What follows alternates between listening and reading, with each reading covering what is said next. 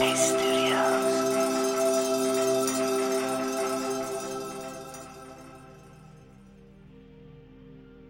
Hi, it's Andy here, and welcome to Radio Headspace and to Friday morning. It's not just because it's a Friday, but I thought today we would perhaps talk a little bit about not doing. I don't mean stopping everything and not doing anything. It's more about our approach to uncovering the innate qualities of the mind.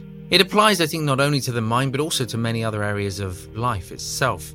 Even if we just take sort of awareness itself as an example, if you think about sort of cultivating, the idea of cultivating awareness, it's not that it's necessarily something we need to do. Definitely there needs to be the intention. Definitely we need to create an environment in which we can cultivate it. But ultimately, it's more about what we stop doing, or not stop doing, more about what we notice what we're doing. In letting go of what we're doing, we experience awareness. So awareness is found in not being distracted. Even the cultivation of awareness is something very passive. It's very gentle, kind of nuanced in that sense. It's in letting go of distraction that we find awareness. It's always been here, never going to go anywhere. So it can't be lost. So we don't need to have any anxiety. We don't need to apply any pressure to ourselves to cultivate awareness. We know that it's always here. We simply need to notice when we're distracted. In the same way, kindness, I think very often is found in the mind when we let go of criticism, when we let go of judgment. It's not that we need to do kindness. It's not that we need to try to create more of it. It's always been with us. It always will be with us.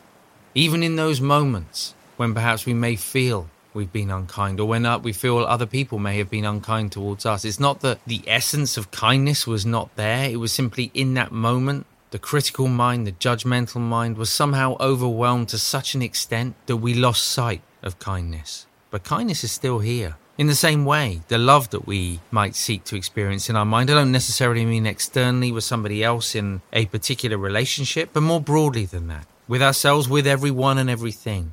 We can't make it happen. We can't create it. It's already innate. It's part of our mind. It's part of our world. It's part of our experience of being a human being.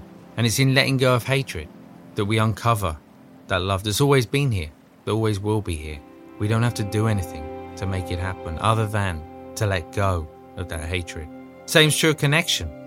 Very often in life we might feel separate from others. We might feel isolated in some way. And we might feel that we almost have to make connection happen. And of course, there are things that we do need to do on a practical level to connect with others. But at the same time, it's more in letting go of the idea of separation. And when we do let go of that, we discover that we can feel connected even when we're not around other people. We still feel plugged in.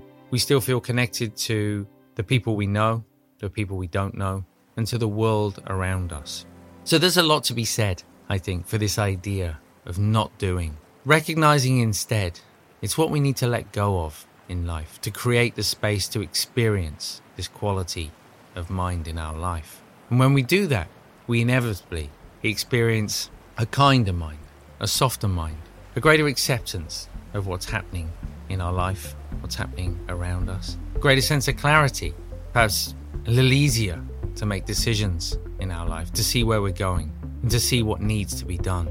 So whether it's today, whether it's this weekend, whether it's sometime in the future, just noticing when the mind begins to grasp, to chase after those qualities of mind, trying to create them rather than noticing what's obscuring them.